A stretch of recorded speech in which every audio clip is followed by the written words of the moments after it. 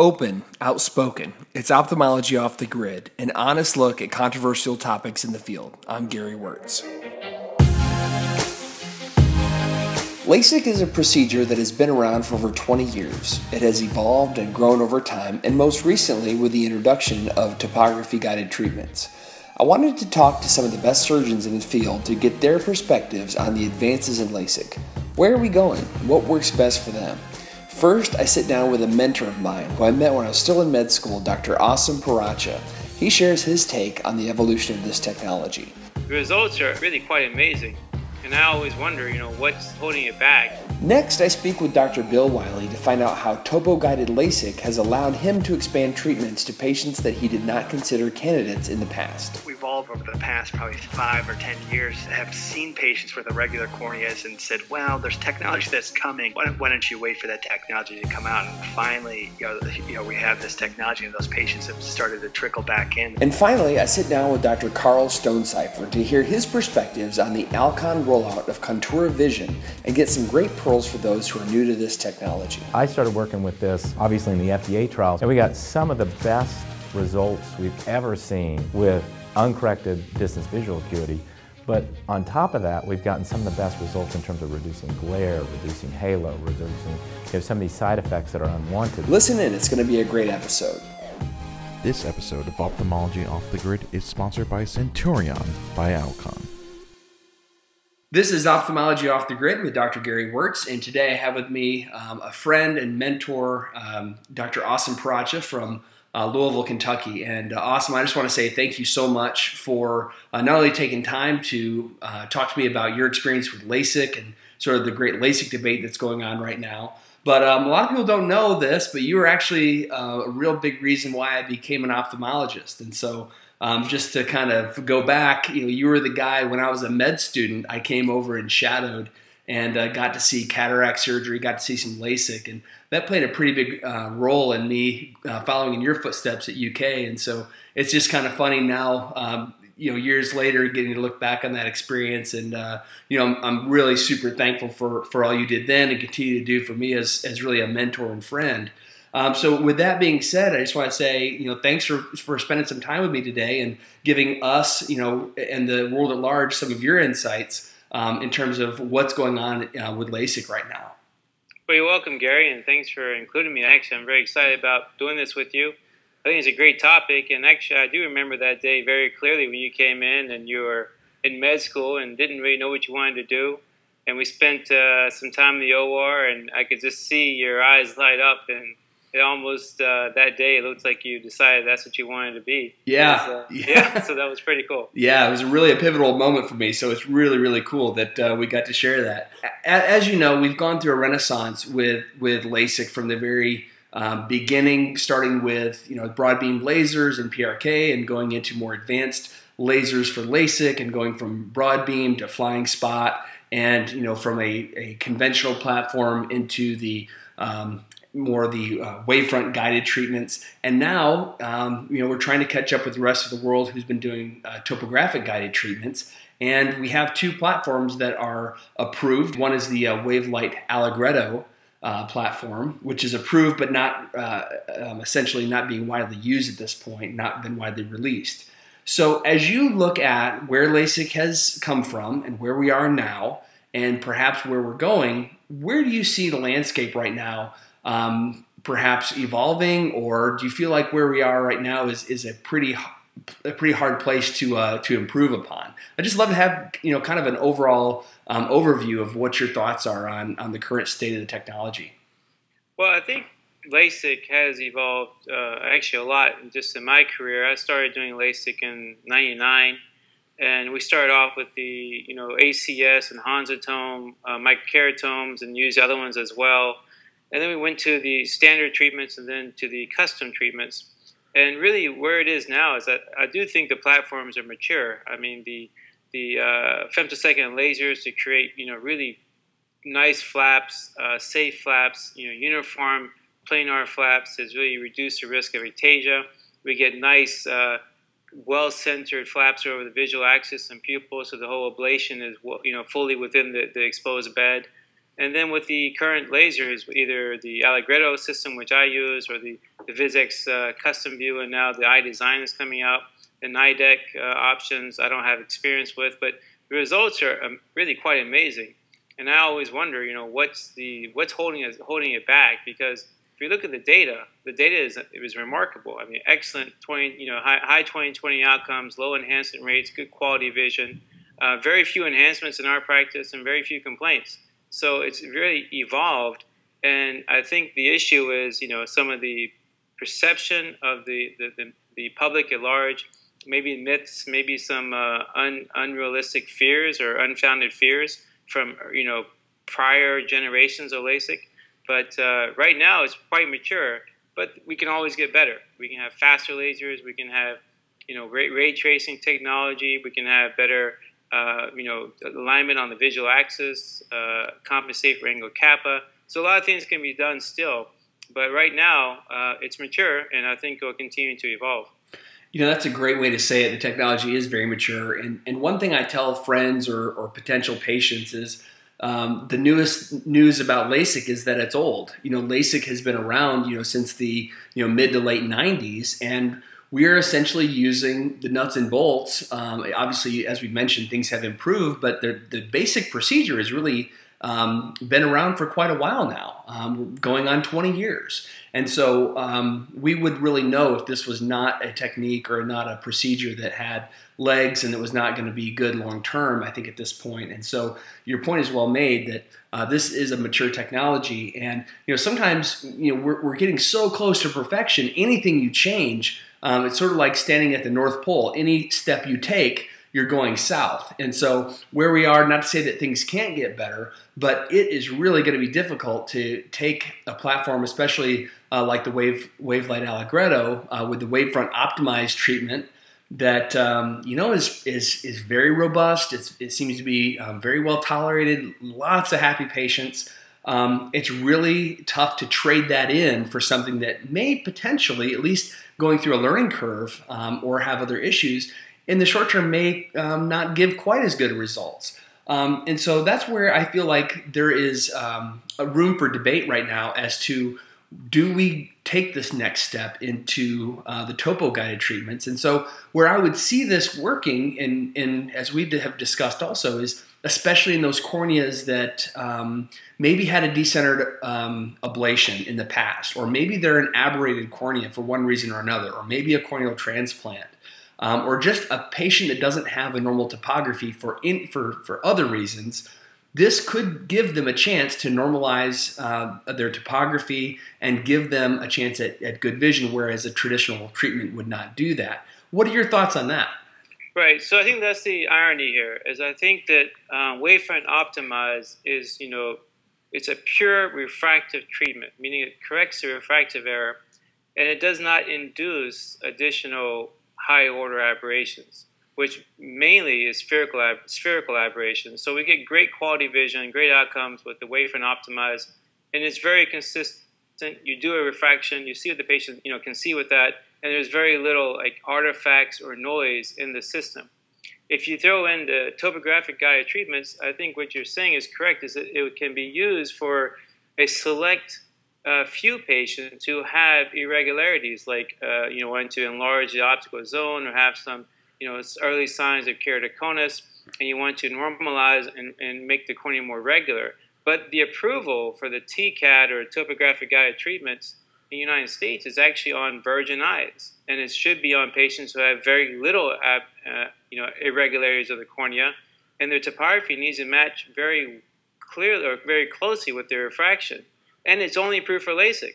So the approval for topographic guided are not the patients that would benefit the most from topographic guided, and actually have more risk for getting some outliers if not done perfectly well, and not a very astute clinician and surgeon who can really look at the measurements, make sure the measurements are perfect, make sure they're accurate, and make sure they're consistent, or else you could get some unusual outcomes.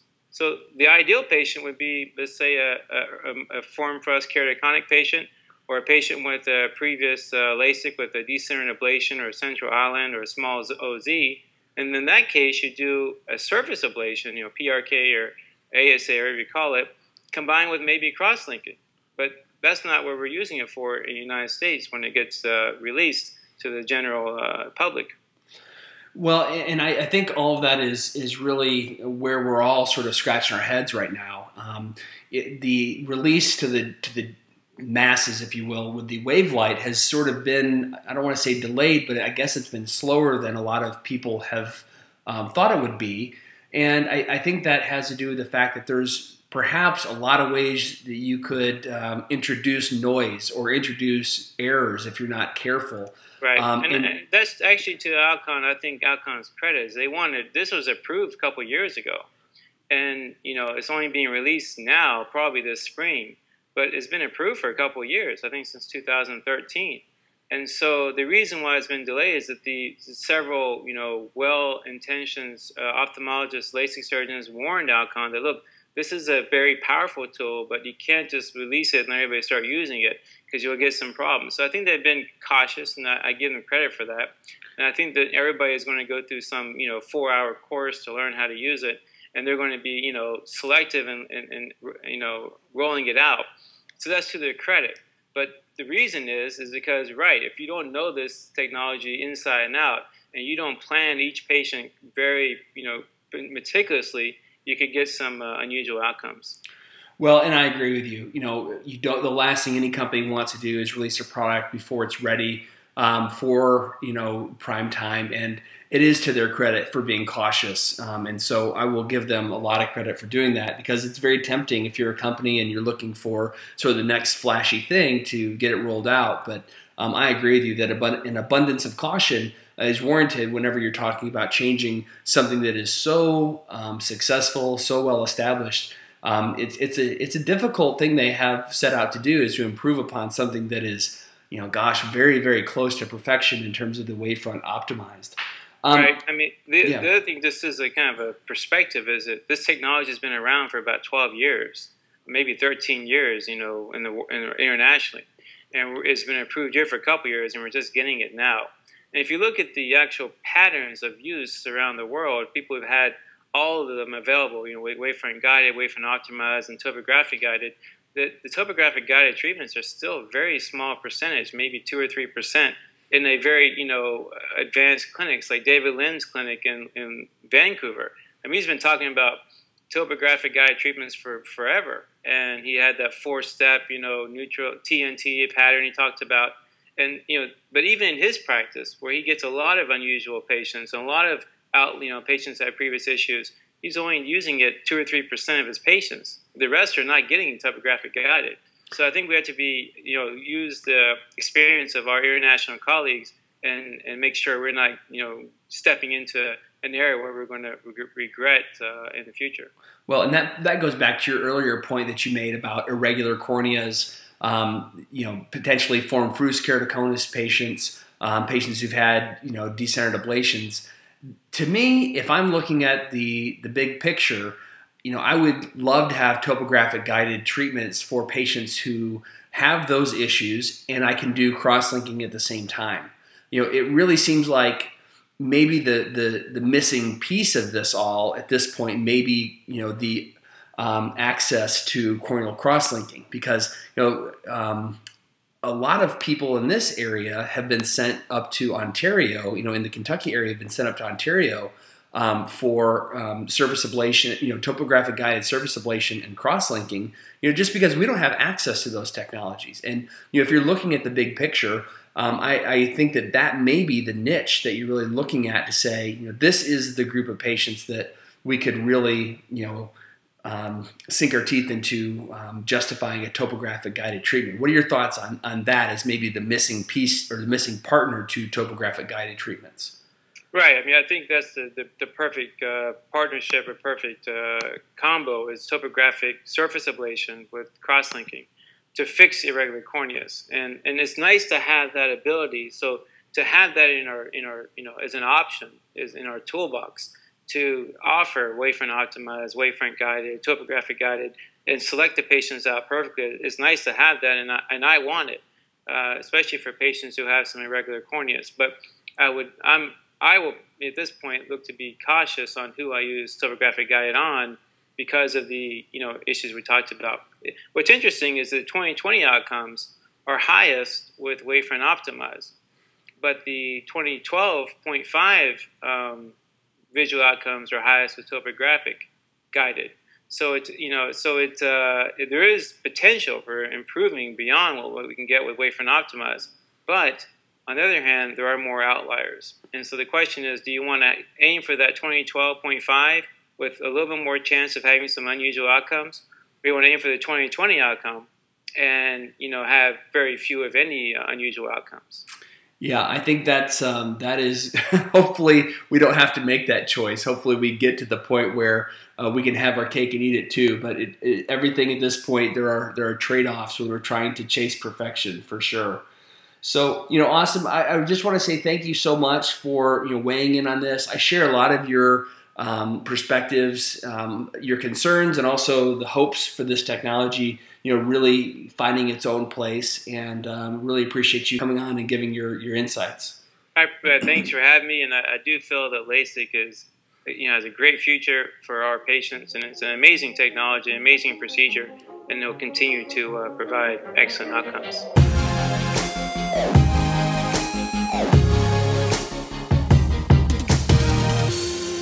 This is Dr. Gary Wirtz with Ophthalmology Off the Grid, and once again we have with us Dr. Bill Wiley from Cleveland. And Bill, I just want to say thanks for taking a little bit of time out of your evening and talking to me and the rest of the audience about topography-guided LASIK. This is really the LASIK debate. We're going to talk about topography-guided LASIK versus wavefront-guided LASIK, and then obviously wavefront-optimized or more or less traditional LASIK. So with that being said, Bill, thanks for taking some time out tonight.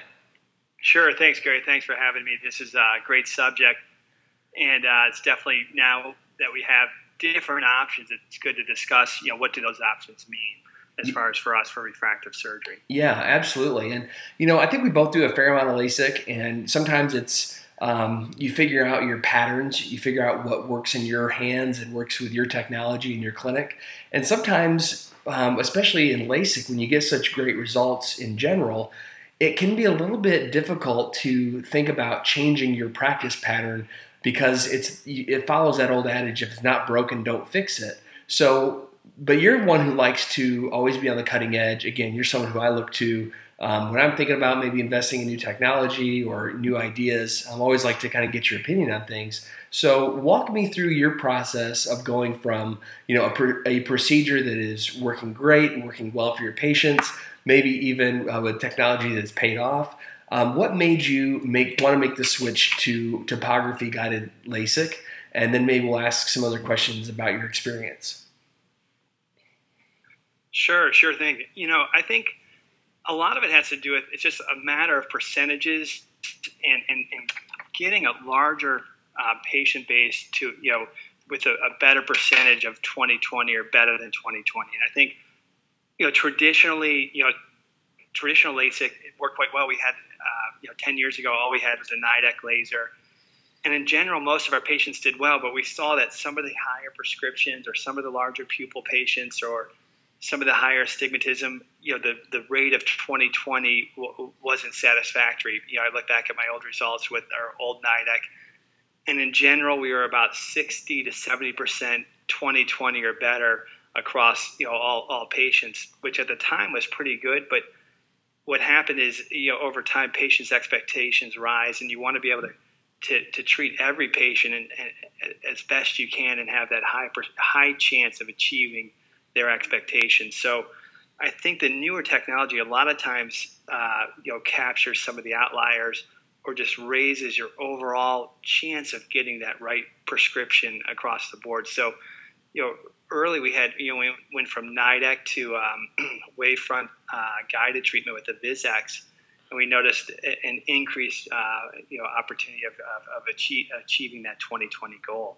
And I think what it allowed to do, it allowed the VisX to treat a little bit wider zones, allowing for a little bit more stable prescription.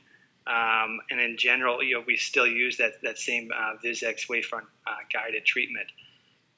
Around those times, we saw, we also adapted the wavefront optimized platform, the Allegretto laser, And we saw that was getting great results and very similar results to what we're seeing with wavefront-guided. So we had this wavefront optimized versus wavefront-guided. And I think there's a lot of back and forth which platform was better, or which technology was better. And I saw, I think that some patients we saw did better with wavefront-guided and some did wavefront optimized. So we ended up offering both platforms, and I would just try to choose which patient group seemed to fit better. It seemed like the higher prescriptions seemed to do better with the wavefront optimized. A lot of it may have to do with speed of the laser treatments and less drying times. Also, sometimes some of the higher order aberrations could affect your overall treatment, and you might have treated higher order aberrations, but overall missed the spherical equivalent. And so sometimes wavefront optimized allows you to hit that target with maybe a little bit more precision if it's a relatively normal eye. So that brought us up to about a year or two ago, offering both wavefront guided and wavefront optimized platforms. And about a year or two ago, we integrated NIDAC topo guided treatments. And what we saw was that again raised the level of satisfaction and percent of 20/20. So with the newest platform, we're over 95% 20/20, which is pretty amazing. Looking back over 10 years with our original NIDAC, we're about 60% 20/20. So we've really increased the opportunity to hit that target. Now we're starting to measure 2015, and we're about 60% 2015. So our sort of 2015 level is where our 20/20 level was back in the day. And we still offer the other platforms, wavefront optimized and wavefront guided. But I found that some of the advantages, I think, to topography guided, what I like about it, there's a few different things that make it stick out. Number one, you're treating the manifest refraction, at least with the NIDAC platform, allows us to treat the manifest refraction. Sometimes with wavefront guided, you're sort of taking a leap of faith that machine has captured the correct spherical equivalent in the correct refraction. With topography guided, you're taking the manifest refraction and then adding on top of that the irregularity of the topography. So you have this trust in your in the chair refraction that's going to be translated to that patient. So I think that's an advantage. Also, you get to study that topography and see what the preoperative topography looks like and the postoperative topography, and see, does it make sense? Is it treating that eye the way you liked it, what you'd expect it to do? And you see what the topography is going to be, what it's predicting as, I guess, as the final topography. And sometimes you're maybe in between the exact axis. Maybe you've done a few different refractions, and their cycloplegic was, let's say, axis 90, and their manifest was axis 95.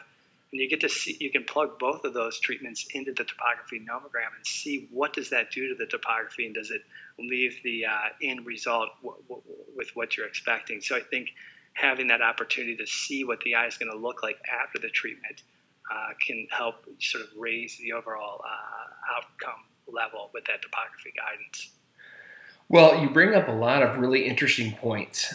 First of all, just the progression of laser technology, and with the progression of laser technology, the increased patient expectations. And so it's sort of the chicken or the egg. As technology gets better, patient expectations get higher, and that requires technology to get better. And it's sort of this back and forth. And sometimes you think about patient expectations as a bad thing, but actually, as we've been discussing this, I sort of think, as patients expect more, we expect more out of ourselves, and that really does drive technology to get better as well. So maybe in some ways, patient expectations and expectations of ourselves really does help drive technology to the next level. To drill down on a couple of the points you made, wavefront optimized or traditional LASIK, there's something about it that's just so simple. You have a refraction and you plug that in, and it really is a what you see is what you get kind of result. And as long as someone is seeing pretty well through the phoropter, they're going to do pretty well with their LASIK treatment. With wavefront guided treatments, like you mentioned, there's a leap of faith. And not only is there a leap of faith, but a lot of that is dependent on the pupil. And what is their pupil size when you measure their wavefront refraction? And we kind of have this 75-50-15 rule where the sphere has to be within 0.75 diopters the cylinder has to be within a half a diopter, and the axis has to be within 15 degrees of our manifest refraction to really feel like we can trust the the wavefront refraction. But still, that's a little bit in this day and age. That's a little bit of variability that we don't really like, and so we kind of all have this leap of faith, as you mentioned. And as obsessive compulsive surgeons, we don't really like that. So I can really wrap my arms around how maybe topography guided treatments, it may be the best of both worlds, it seems, where you're still trusting your in the chair refraction, but having a real handle on topography through years of experience, not only made with cataract surgery, but also with LASIK and looking at a lot of topographies, it may be that really just makes more sense, because even as I have come to understand wavefront aberrometry, it still is a little bit of a conceptual leap to really feel like I fully understand all the ins and outs of higher order aberrations, whereas I know what a good topography looks like. And it sounds like with your ability to plug in the treatments and look at the topography and then look at what the post-op topography is going to look like, you really may have a better overall gestalt of what the patient is going to be doing afterwards. And maybe that's where you're able to provide better results for your patients, because you're combining the science and the art of medicine. Do you feel that's possibly a fair application? Yeah, that's a great way to put it. There's the science and the art, and I think, at least in the U.S. with the wavefront-guided, it relies more on science, maybe a little bit less on art, or you're restricted to be able to make those adjustments, and that leap of faith can be a little bit anxiety provoking, and like you said, there's a wide range there of what's considered normal. But if you can get a great in the chair refraction and treat off, I guess, a subjective number rather than an objective measurement that may or may not fit what the patient's looking to see. A lot of times, an objective autorefraction may not fit the subjective, in the chair refraction. A lot of times we don't prescribe glasses or contacts off of objective measurements. Typically, we're going off of subjective measurement. And I think that's where the art comes in. And so far, the topography guided platform allows you to mix both of those techniques, and I think that's a great way to put it. You're mixing the art and the science, and it gives the surgeon sort of that ability to make adjustments as he sees fit. Even something simple as, let's say, monovision.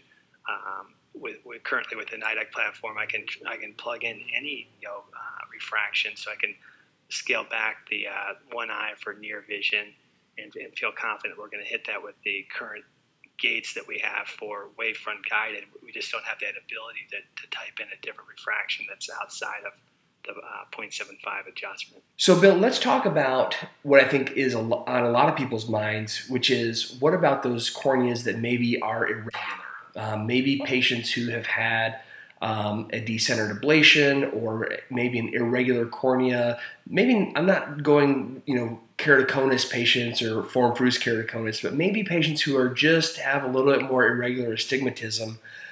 That's where I think a lot of people feel like topography guided is really going to allow us to have a new tool to treat corneas that, maybe in the past just wouldn't be good LASIK candidates for a lot of reasons.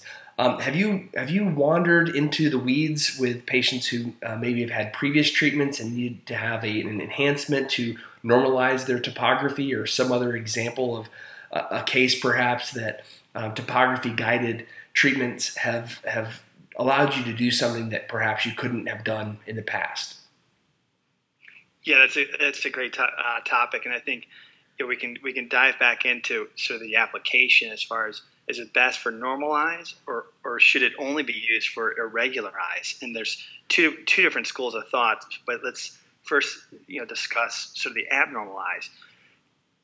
I have had the opportunity there that we've all been sort of over the past probably 5 or 10 years have seen patients with irregular corneas and said, well, there's technology that's coming.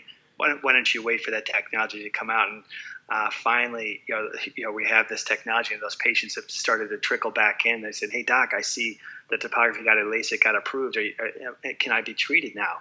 And so it's sort of put a little bit of pressure on us, because I've kind of been pushing these patients off and waiting, and now they're finally coming home to roost and say, "Hey, now I want that treatment." A couple examples would be, let's say, a decentered ablation with an older technology. Let's say we've had a few patients that had treatments prior to eye tracking, and there was some decentered ablations, and those patients have been waiting for quite some time, and we have had the opportunity to treat them with topography-guided LASIK, and the results so far have been fantastic. With the patients I've treated with these regular corneas have all done very, very well. A couple decentered ablations, a couple sort of irregular sort of form fruus keratoconus type appearance where they've had, let's say, cross-linking to stiffen their cornea. Now we can do a small treatment to make their irregular corneas more regular. And I've treated one patient that's had a history of corneal transplant that had a regular cornea after a corneal transplant, and all those patients have done quite well. I think we do have to be careful as far as what we're promising, again, but as far as the setting those expectations, now, like you discussed earlier, sort of that expectation / technology curve. Now we do have better technology, but we have to be careful, still keep that expectation in check. That I tend, especially these early patients, I haven't promised too much. I said, this may take more than one treatment. Our hopes are to make it better, but it may not be perfect. And so far, the patients have been happy, but I'm looking forward to sort of treating this more wide spectrum. So far, we've only treated a few other highly irregular corneas, and we're starting to become more comfortable having seen the early results. Well, that's really promising, Bill, and that's music to my ears, because we all have those patients who are floating around and perhaps have been waiting for a new technology, a new treatment that's going to be able to help them. And if you were talking to a new surgeon who perhaps just got a Nidec laser and was going to start offering topo-guided treatments, what are some things where you'd say, "Hey, here's some pearls," or "Here's some things to look out for that I've learned along the way"? What are some pearls you could share with some folks who are maybe either thinking about getting started or are indeed on the beginning of their journey? Sure. One thing that I found interesting was, analyzing the topography. Initially, I thought the quote perfect topography would be an all green topo, where it's a perfect sphere appearance. K is 42 by 42 with no sill, no irregularity. And what's interesting is we learned from Doug Koch's work down in Baylor with this posterior corneal astigmatism that since there is posterior corneal astigmatism and or lenticular astigmatism, the ideal topography for most patients is a topography with about a half diopter with the rule astigmatism, so about a half diopter of astigmatism around 90 degrees.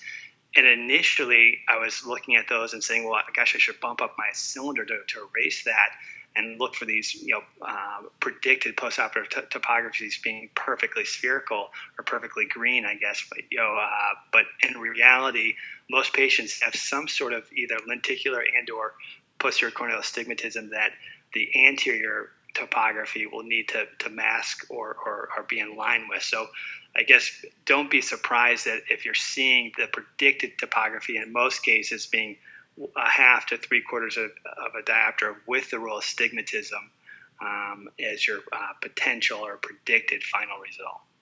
Wow, Bill, that is that really makes sense to me. As you explain it, the work on posterior corneal astigmatism down at Baylor, I think, has really opened up our eyes, no pun intended, to what may be going on behind the scenes, and this really seems confirmatory.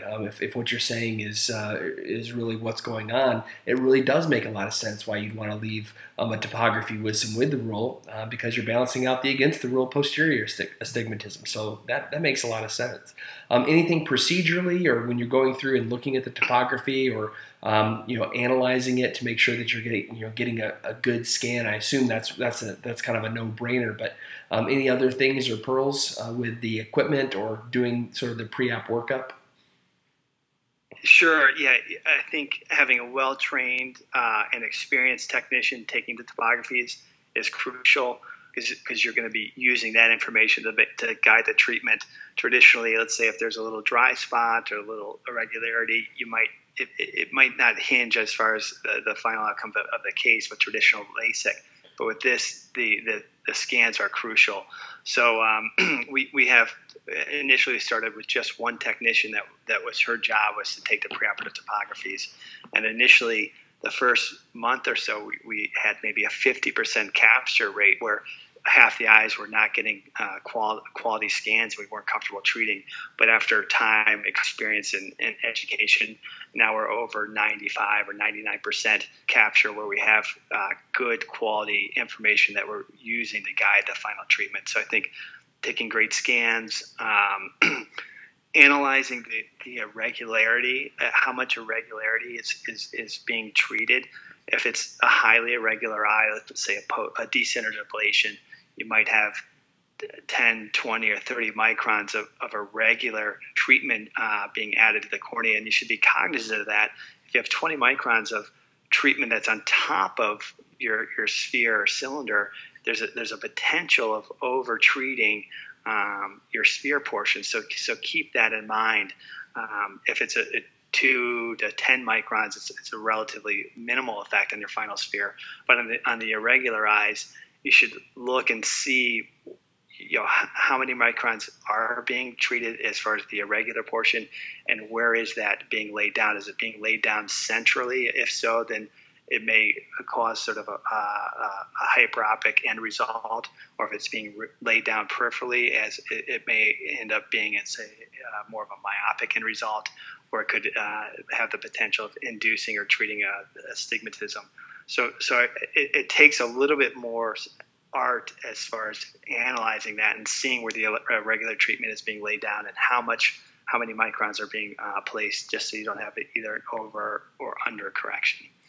Well, that makes a lot of sense. So I guess in summary, your summary thoughts, is topography guided here to stay, and is it for all patients or a niche? What would you say your summary statement is on topography guided experience with LASIK? Great. Yeah. In summary, I think topography guided is definitely here to stay. For us, it's been our go-to procedure for basically all patients, both more normal-looking corneas and irregular corneas. I think we've learned it does great on the irregular corneas, but we've also learned it's a great tool just for the more regular run-of-the-mill corneas, and mostly because it allows you to sort of go through the process, map out, see where the treatment is, see what the effect is.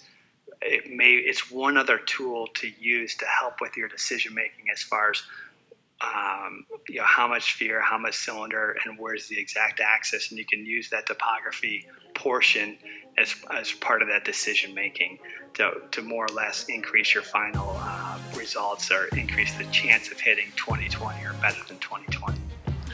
Well, Bill, thank you so much for obviously all you do in our field, for being a leader in this area, and taking some time out tonight to discuss it with me. I've learned a lot, and I'm sure a lot of people will find this very interesting.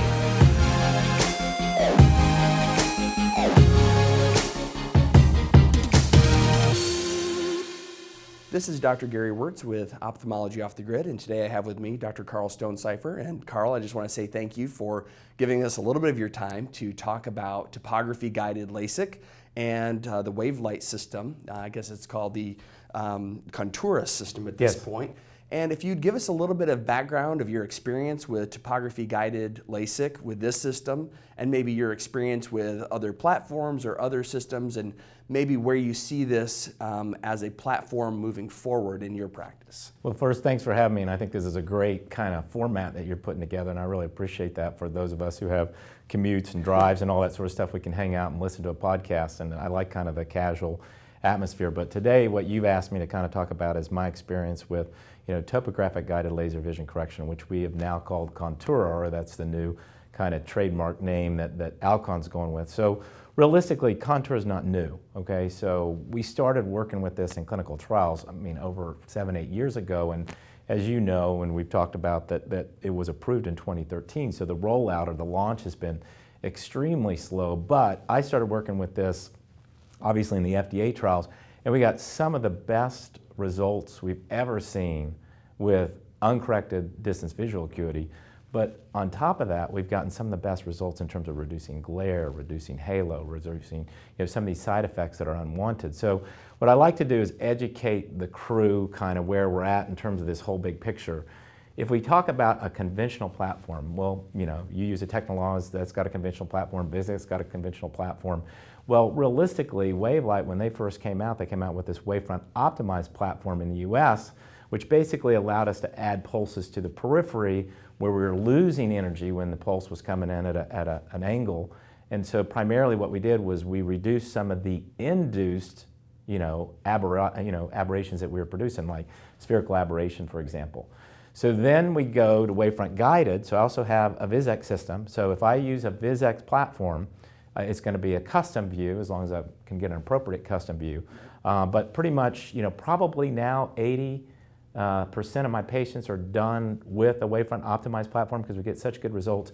And then the other 20% now are this Contoura Vision. So how do I differentiate? When I do wavefront guided, we wrote the paper, Dr. Kazarian and I did, years ago, that basically showed if your RMSH, or your root mean sphere higher order aberrations are 0.4 for sure or higher, they need some type of custom treatment. And that's when we'll go back to that platform. So if it's 0.4, 0.45 or higher, and surprisingly, a lot of this is in the enhancements. Some of these enhancement eyes that we've done, their eyes previously before and they've come back and they've regressed or whatever. With Contoura, what I'm trying to do is teach people not to go out and do all the 20 unhappy people. So it is a true topographic guided treatment.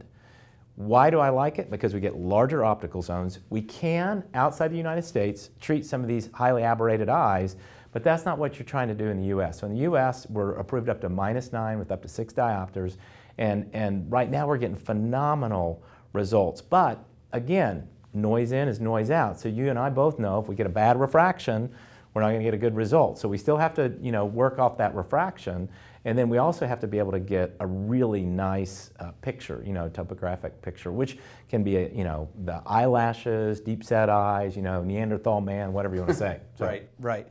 Well, and that's it brings up a good point that I've really, through the years, even though I'm not, intimately familiar with the WaveLight platform in my own hands, I've got a lot of friends who use the WaveLight Allegretto, they use the wavefront optimized treatment, and they love it. And, for all intents and purposes, it's really hard to improve upon a platform that's so robust, that's so good, that gives great results. And it really, in many ways, is kind of like pushing the easy button, because if you get a good refraction, you dial that in, and there's few variables that go into that, because you pretty much know if you get a good manifest refraction, you've got a great chance of having a happy patient afterwards with just the wavefront optimized. So I kind of use the analogy that, if you're standing on the North Pole, any step you take from there, you're going south. Right. And so, or at least with this platform, improving upon something that's already just tremendous and fantastic, it gives us the opportunity, at least, and this may be the reason why the rollout has been a little bit slow. And I have to give Alcon credit for that. Typically, definitely. An FDA approval, you're waiting, and as soon as you get it, you're launching. Right.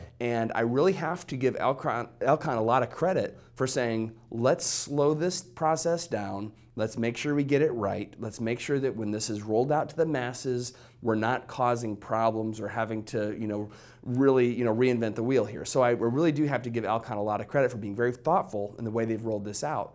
But the question is, with topo guided, as you mentioned, in the rest of the world, it's finding its place really in those either maybe form-fruste or questionable form-fruste keratoconus patients where they're also doing some cross-linking, right. Maybe someone who has a central island or a decentered ablation, or maybe a small optical zone that they're trying to make a larger optical zone for some of the problems that you'd mentioned.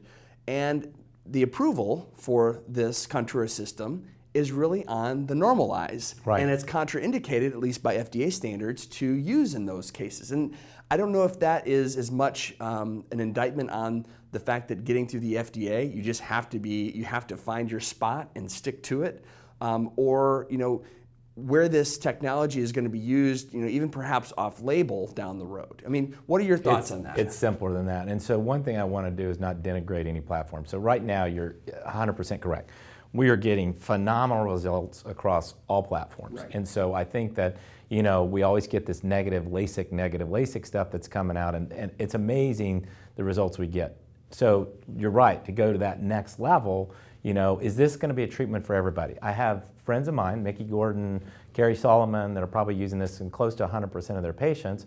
A good friend of mine, Jerry Tan, close to 100% of his patients. But outside the United States, when we looked at this a while back, it was probably about 25% of the patient population, but some people have now bumped that up to 50% of the population. And so you're picking and choosing the right person. Now, the one thing I want to disagree with you on slight point is Central Islands. It doesn't work well for Central Islands. And so what happened was Guy Kazarian, his infinite wisdom, when he was trying to design studies, tried to do what we called the 20 unhappy study. Mm-hmm. And what the problem was let's say if you're 20/20 and you're unhappy for whatever reason, glare, halos, whatever, we couldn't get an FDA parameter that they were happy to say you went from A to B, and that was better. You went from 2020 unhappy to 2020 happy. And so our infallibility was trying to find out a way to measure that. Now, the second thing is, in these highly aberrated eyes, most of the individuals, if they're using, cross-linking, it's in keratoconus, like John Canonopoulos, Arthur Cummings, Matthias Maus, but the big picture with the highly aberrated eyes is a lot of those people, like David Lynn, for example, will say, you have to treat these highly aberrated eyes just for their basic aberrations and their corneal problems. And then you come back, and it's really probably a two-stage procedure, because you can end up plus or minus 1 diopter, and you and I both know if I reduce your aberrations and I reduce and make your normal cornea, but you're a -1, you're going to say, well, I'm 20/40 now and I can't see. Thanks a lot, Doc. Yeah, exactly. Or if I'm +1 and I'm 40, it's even worse. Right. So I think, we're still trying to figure out the niche. And that's why I always say, do the easy peasy lemon squeezies. And I always say that anytime you get a new platform, you've got Data Link to help you, which has got data. You've got internet-based refractive analysis to help you. So there's a huge pool of data that if you're going to go pick up a wave light tomorrow, you can go and look and have an established nomogram with thousands of laser procedures in there. And so at least it's a good starting point, where when you and I first started off, it was like, okay, we're going to throw a dart and see what sticks. Right. So, exactly. And I think that's the biggest surgeon's nightmare, because we have a lot of new users to this platform. So TLC just picked this up, and some of the other big centers picked this up. And so I think that for the most part, we're going to see a lot of people using the software, and it's nice to be able to say, okay, this is a person I should start in. And I tell everybody, start off with -1, -2, -3, see what you do, and then slowly work up, both with astigmatism and with nearsightedness. And then you'll get outcomes like we're at 71% on day 1 seeing 20/16, and on day 1 we're at 20/10 in 10% of the patients. And that's another point that I've talked to some other surgeons. They say, with topography guided, it looks like we're getting the most 2012.5s, 2016s ever, but maybe we're not getting quite as high 2020. Have you found that in your practice at all? No, we're still at 100% on 2020. And so I really think that the infallibility there revolves around the refraction. So to step back, one of my pearls is I have 2 lanes that I refract in. I know what the vertex distances are in case I have to put in an ICL, or we measure it in the patients, if we're doing an ICL type thing. But I have 2 lanes with the really nice, visual charts like SMS or, or something from Lombard. Right. It's not an old tube projector with a bulb that's dim and a bunch of dust on the end of the lens. Yeah. My staff actually measured 2010 before surgery, so I can know if I lost a best corrected line, if they went from 2010 to 2016 or 2015. And then basically, I have 2 people that really refract. Now, I have 294 surgeons that refer into me. So we have all these physicians referring into us. And they're optometrists, other physicians, whatever you want to say. But for the most part, in those people, we still re-refract them. And I look at you and I say, okay, I'd love to have your cycloplegic data, your manifest data, because I want to know if that's changed. Right. But when they get back here, it's kind of measure twice, cut once thing. And the patients love it. The doctors don't get offended, and you basically do the better one, better two thing on the day of surgery. And it slows you down. I won't lie about that, but boy, it helps with the results immensely. Well, and that's another thing about maybe slowing you down. With the wavefront optimized, it seems like you get a good refraction, you're pretty happy with it in the lane, you punch it into the laser, things Point are pretty simple, right? Yeah.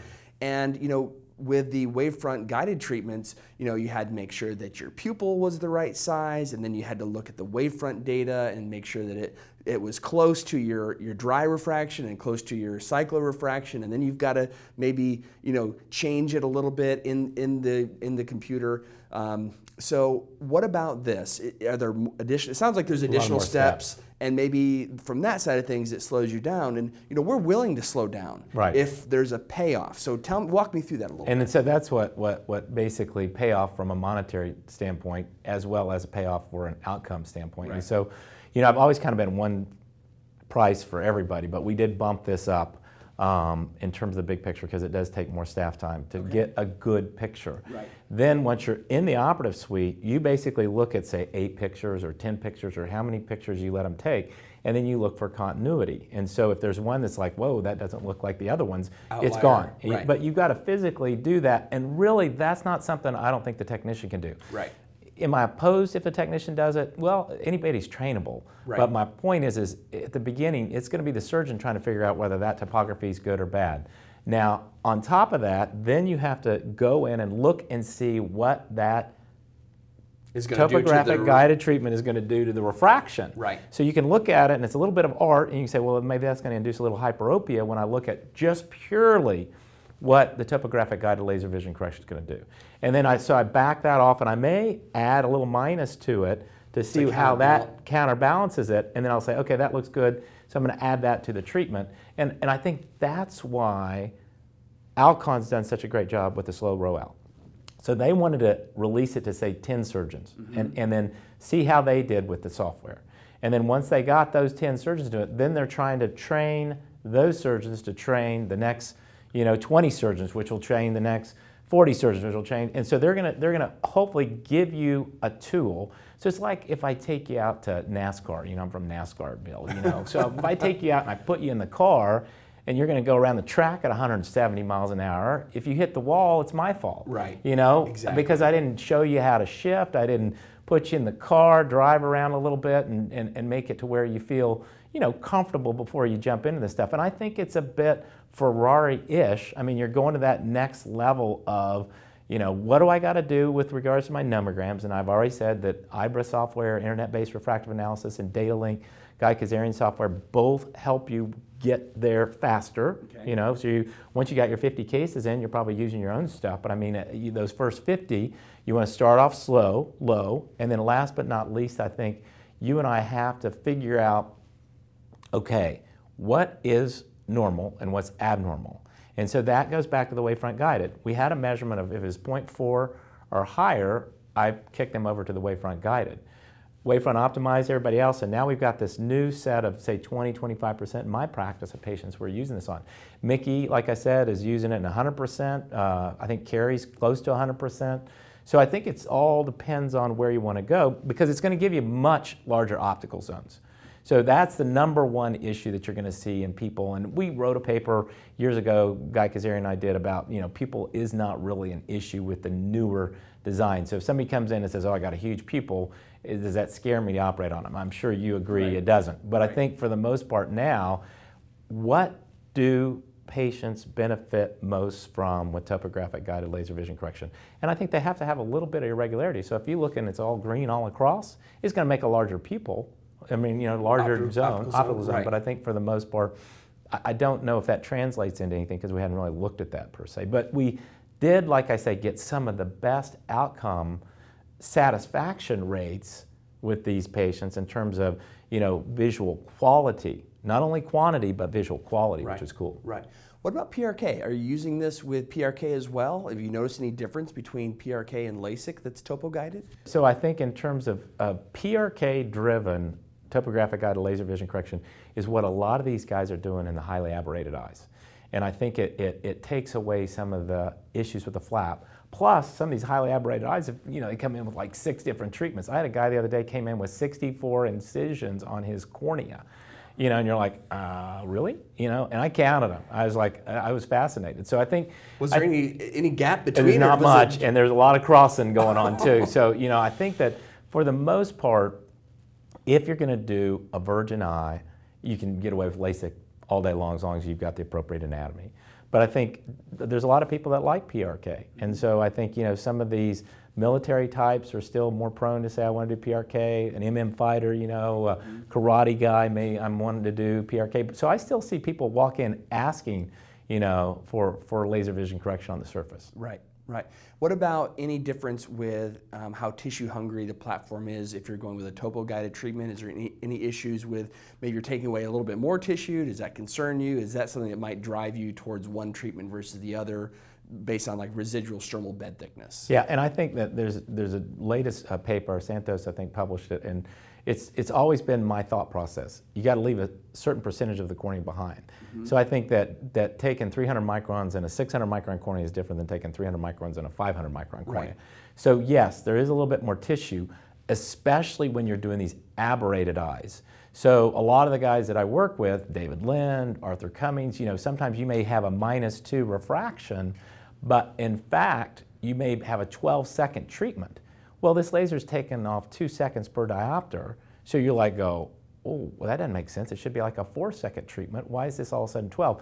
Because what it's doing in the periphery, but that's where you get the refractive surprises. Right, yeah. Right. Okay, very good. Well, thank you so much. You've given us so many pearls. I feel more educated about the platform, where it's at right now, maybe the way to start, and maybe where we're headed with this platform as well. So, Karl, I can't thank you enough for taking some time to talk to me today, and just want to say thank you. Hey, thanks for having me. I think it's a new, cool way to transmit information. Absolutely. Well, this has been Ophthalmology Off the Grid with Dr. Gary Wirtz. Thank you. Thanks for listening to this episode of Ophthalmology Off the Grid. I love having the opportunity to get some of the best minds in our field together to hear their thoughts on the latest advancements in treatment and technology. I hope you enjoyed hearing what they had to say and were able to take away some pearls to use in your practice. If you'd like to hear more episodes, please visit us at itube.net/podcasts. This is Dr. Gary Wirtz. Until next time. This episode of Ophthalmology Off the Grid is sponsored by Centurion by Alcon.